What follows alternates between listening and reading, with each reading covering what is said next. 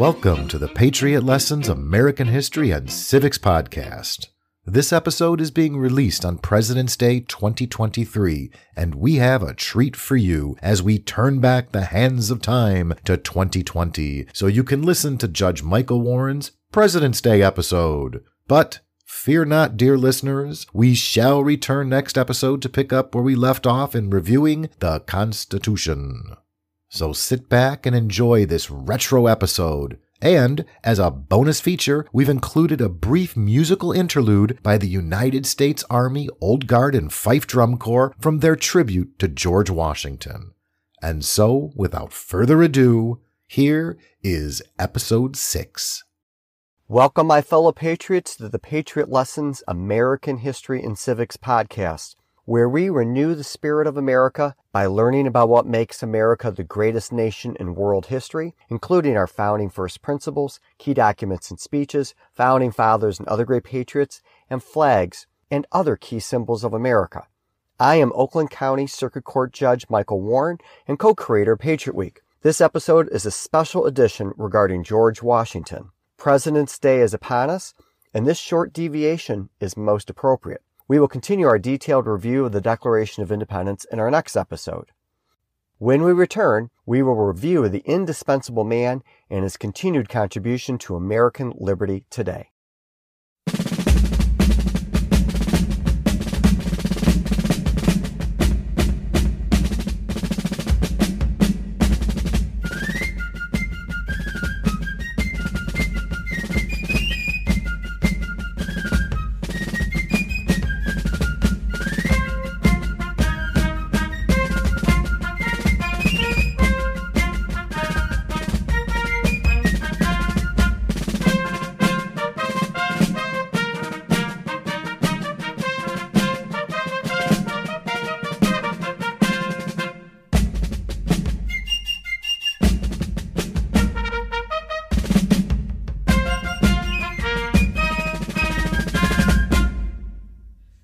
Patriots, welcome back. In this special episode, we are discussing George Washington and his importance to American history and today. Born on February 22, 1732 in Westmoreland County, Virginia, George Washington was the leading personality of the founding era. As a young man, he wrote out rules for civility and decent behavior in company and conversation. If only we would follow these rules today. Here is a sampling. Quote, "Speak not when you should hold your peace. Show not yourself glad at the misfortune of another, though he were your enemy. Strive not with your superior in argument, but always submit your judgment to others with modesty. When a man does all he can, though it succeed not well, blame not him that did it. Mock not your jest at anything of importance. Break no jest that are sharp, biting, and if you deliver anything witty and pleasant, abstain from laughing thereat yourself. Speak no injurious words, neither in jest nor earnest. Scoff at none, although they give occasion. Think before you speak. Pronounce not imperfectly, nor bring out your words too hastily, but orderly and distinctly. When another speaks, be attentive yourself, and do not disturb not the audience. If any hesitate in his words, help him not, nor prompt him without desired. Interrupt him not, nor answer him till his speech is ended. Be not apt to relate news, if you know not the truth thereof. When you speak of God or his attributes, let it be seriously. Reverence, honor, and obey your natural parents, although they be poor. Wherein you reprove another, be unblameable yourself, for example is more prevalent than precepts. Be not hasty to believe flying reports to the disparagement of any. Associate yourself with men of good quality, if you esteem your own reputation, for 'tis better to be alone than in bad company. Let your conversation be without malice or envy, for 'tis a sign of tractable and commendable nature, and in all signs of passion permit yourself reason to govern. Never express anything unbecoming, nor act against the rules before your inferiors. Deride no man's misfortune, though there seem to be some cause. Labor to keep alive in your breast that little spark of celestial fire called conscience." Unquote.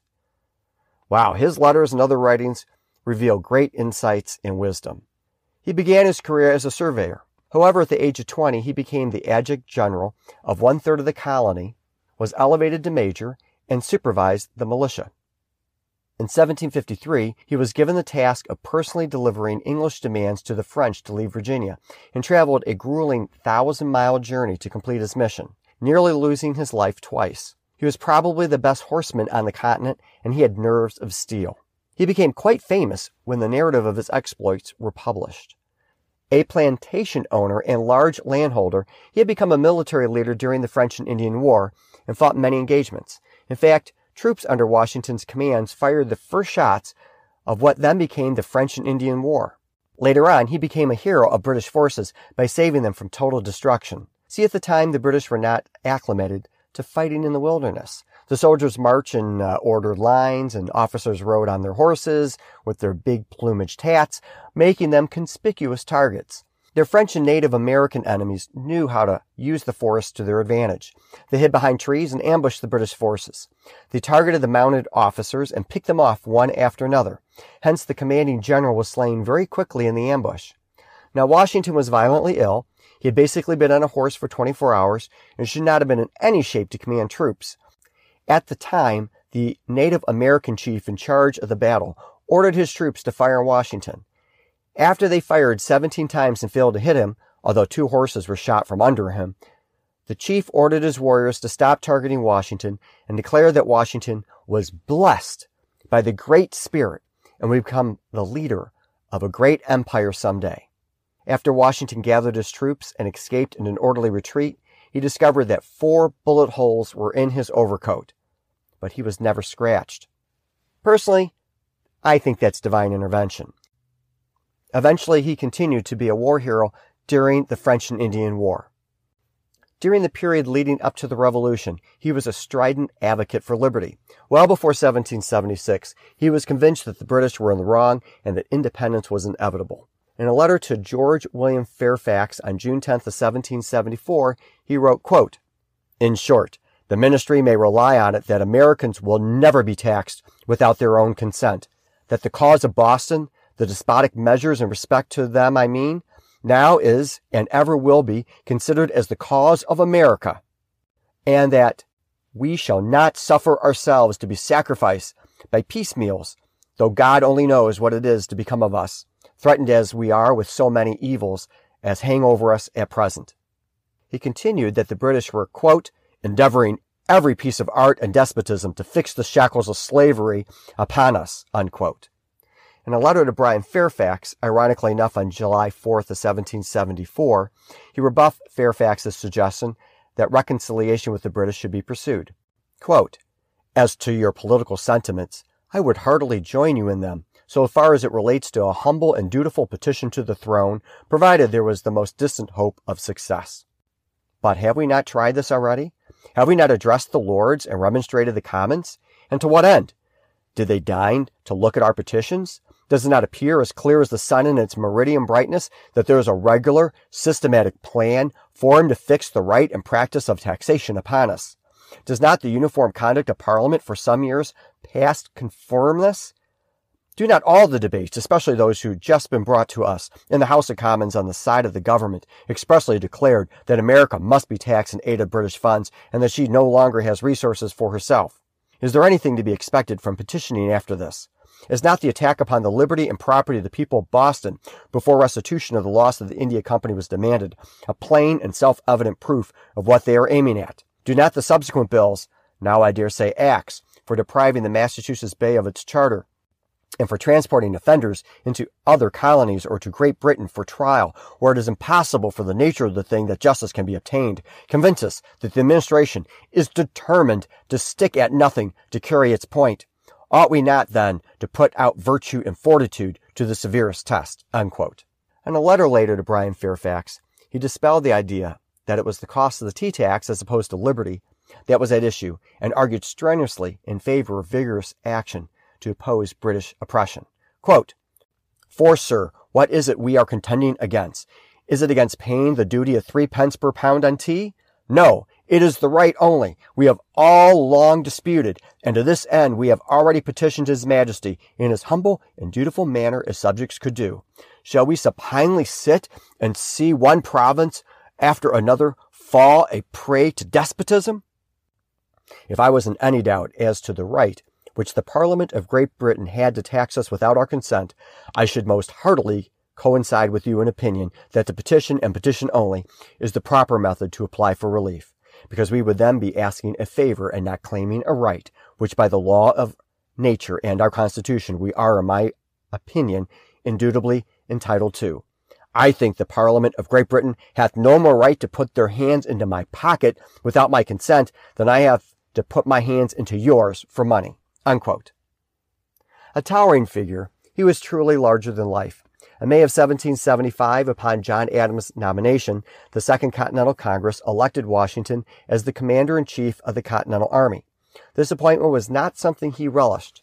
He wrote to his wife Martha, when he was appointed, quote, "When I assure you in the most solemn manner that so far from seeking this appointment, I have used every endeavor in my power to avoid it, not only from my unwillingness to part with you and the family, but from a consciousness of its being a trust too great for my capacity, and that I should enjoy more real happiness in 1 month with you at home than I have the most distant prospect of finding abroad, if my stay were to be 7 times 7 years. But, as it has been a kind of destiny that has thrown upon me this service, I shall hope that my undertaking it is designed to answer some good purpose. You might, and I suppose did perceive from the tenor of my letters, that I was apprehensive I could not avoid this appointment, as it did not pretend to intimate when I should return. That was the case. It was utterly out of my power to refuse this appointment without exposing my character to such censures as would have reflected dishonor upon myself and given pain to my friends. This, I am sure, could not and ought not to be pleasing to you. It must have lessened me considerably in my own esteem. I shall rely, therefore, confidently upon that providence, that which has hitherto preserved and been bountiful to me, not doubting that I shall return safe to you in the fall." Unquote. It is a little remarkable. Washington thought he'd be back in the fall. He really didn't return for the 7 years he alluded to earlier. In this position, he continued to explain the American position that the revolution was motivated by liberty and freedom, not by selfishness and greed. In a letter addressed to British subjects in Canada, he wrote in 1775, quote, "We have taken up arms in defense of our liberty, our property, our wives, and our children. We are determined to preserve them or die. The cause of America and of liberty is the cause of every virtuous American citizen, whatever may be his religion or his descent." Unquote. Interestingly, Washington does not have a reputation as an inspiring or deep writer. Yet, listen to part of his general orders to the troops on July 2nd, 1776. Remember, this is the date in which Congress passed the resolution establishing independence from England, and then on July 4th is the Declaration. Quote, "The time is now near at hand, which must probably determine whether Americans are to be free men or slaves, whether they are to have any property they can call their own, whether their houses and farms are to be pillaged and destroyed, and they consigned to a state of wretchedness from which no human efforts will probably deliver them. The fate of unborn millions will now depend, under God, on the courage and conduct of this army. Our cruel and unrelenting enemy leaves us no choice but a brave resistance, or the most abject submission. This is all we can expect. We have therefore to resolve to conquer or die. Our country's honor all call upon us for a vigorous and manly exertion, and if we now shamefully fail, we shall become infamous to the whole world. Let us therefore rely upon the goodness of the cause and the aid of the Supreme Being, in whose hands victory is, to animate and encourage us to great and noble actions. The eyes of all of our countrymen are now upon us, and we shall have their blessings and praise if happily we are the instruments of saving them from tyranny mediated against them. Let us therefore animate and encourage each other, and show the whole world that a free man contending for liberty on his own ground is superior to any slavish mercenary on earth." Unquote. I mean, come on. They don't make them like that anymore. Those are amazing words, so inspirational and aspirational. He was a man of tremendous character and fortitude. Through almost sheer willpower, Washington led the American army and faltering nation through a grueling and successful war against the mightiest empire on earth. You all know the story about Valley Forge, but it wasn't like that. It was worse. And it continued year after year. After many, many battles and struggling to maintain the army, he, with the help of the French Navy, captured the British army at Yorktown in 1781 and won American independence. Although he retired to his estate at Mount Vernon, he quickly realized that the Republic was in danger from another force because of the defects of the Articles of Confederation. The states had gone amok, violating citizens' rights and becoming embroiled in conflicts amongst each other, and Congress had nearly no power to check the states or fulfill the functions of a national government. On January 18, 1784, he wrote to Governor Benjamin Harrison, quote, "The disinclination of the individual states to yield competent powers to Congress for the federal government, the unreasonable jealousy of that body and of one another, and the disposition which seems to pervade each, of being all wise and all powerful within itself, will, if there is no change in the system, be our downfall as a nation. This is clear to me as the ABC, and I think we have opposed Great Britain and have arrived at the present state of peace and independency to very little purpose if we cannot conquer our own prejudices." Unquote. He continued, quote, "For my own part, although I am returned to and am now mingled with the class of private citizens, and like them must suffer all the evils of a tyranny or too great an extension of federal powers, I have no fears arising from this source in my mind, but I have many, and powerful ones indeed, which predict the worst consequences from a half-starved, limping government that appears to be always moving upon crutches and tottering at every step." Unquote. As time passed, his concerns that the Republic would unravel became sharper. In a letter to James Warren in October of 1785, he wrote this stinging criticism of Congress and the Articles of Confederation.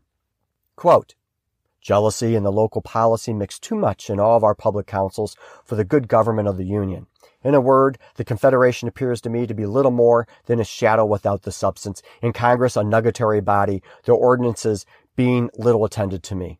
To me, it is a solecism in politics. Indeed, it is none of the most extraordinary things in nature that we should confederate as a nation, and yet be afraid to give the rulers of the nation, who are the creatures of our making, appointed for a limited and short duration, and who are amenable for every action, and recallable at any moment, and are subject to all the evils to which may be instrumental in producing, sufficient powers to order and direct the affairs of the same. But such policy as this, the wheels of government are clogged, and our brightest prospects, and the high expectation which was entertained of us by the wondering world, are turned into astonishments, and from the high ground on which we stood, we are descending into the vale of confusion and darkness." Unquote. His views were shared by many. Alexander Hamilton, James Madison, and others called for a constitutional convention, and eventually it was convened. Madison basically had to beg Washington to come, and he finally conceded. Washington's invaluable presence lent the convention tremendous legitimacy. He became the president of the Constitutional Convention in Philadelphia in 1787. His support proved crucial to the ratification of the Constitution through the states, especially in Virginia. In fact, in connection with Patriot Week, we celebrate Washington not because of his military experience or his bravery or even his monumental importance as the first president, but as the man who was necessary at the Constitutional Convention and the ratification of the Constitution. He literally forged the social compact with which we continue to live by today. So we celebrate him in connection with the founding first principle of the social compact. After the Constitution was ratified, he served 2 terms as the first president of the United States. He set the precedents and standards by which all future presidents would be held. His first inaugural address and farewell address are both remarkable. His appointment of Thomas Jefferson as Secretary of State and Alexander Hamilton as Treasurer set the stage for the dominant political actors and parties for decades. His voluntary retirement after 2 terms became a firmly fixed tradition that eliminated any risk of a president for life or dictatorship. Washington's impact on world history was remarkable. The skirmish he began started the French and Indian War, which led to taxation of the colonies without representation and British oppression, which led to the American Revolution and Washington becoming the commander of the Continental Army, which led to independence and Washington presiding over the Constitutional Convention and becoming president. When Washington had announced he would be voluntarily relinquishing power by retiring as president, his nemesis, King George III, stated that Washington was, quote, placed in a light the most distinguished of any man living, unquote, and was, quote, the greatest character of the age, unquote. No wonder, then, that in the wake of his death, the House of Representatives passed a resolution authored by Henry Lee that summarized America's thoughts on Washington. Quote, first in war, first in peace, and first in the hearts of his countrymen, unquote. Even this short review of his life reveals how he was the indispensable man. We could create a whole podcast on Washington's life, and maybe we'll do that someday, but that would be for a time later. In case you didn't know, President's Day doesn't really exist. The official holiday is still Washington's birthday, but modern culture and carpet and appliance sales, among other things, make it seem that we celebrate all the presidents. Very few are worthy of such an honor, but Washington is definitely the one who deserves his own day. Thank you for listening in to this special episode of Patriot Lessons on George Washington. Next episode, we'll pick up with the Declaration of Independence. God bless you, and God bless America.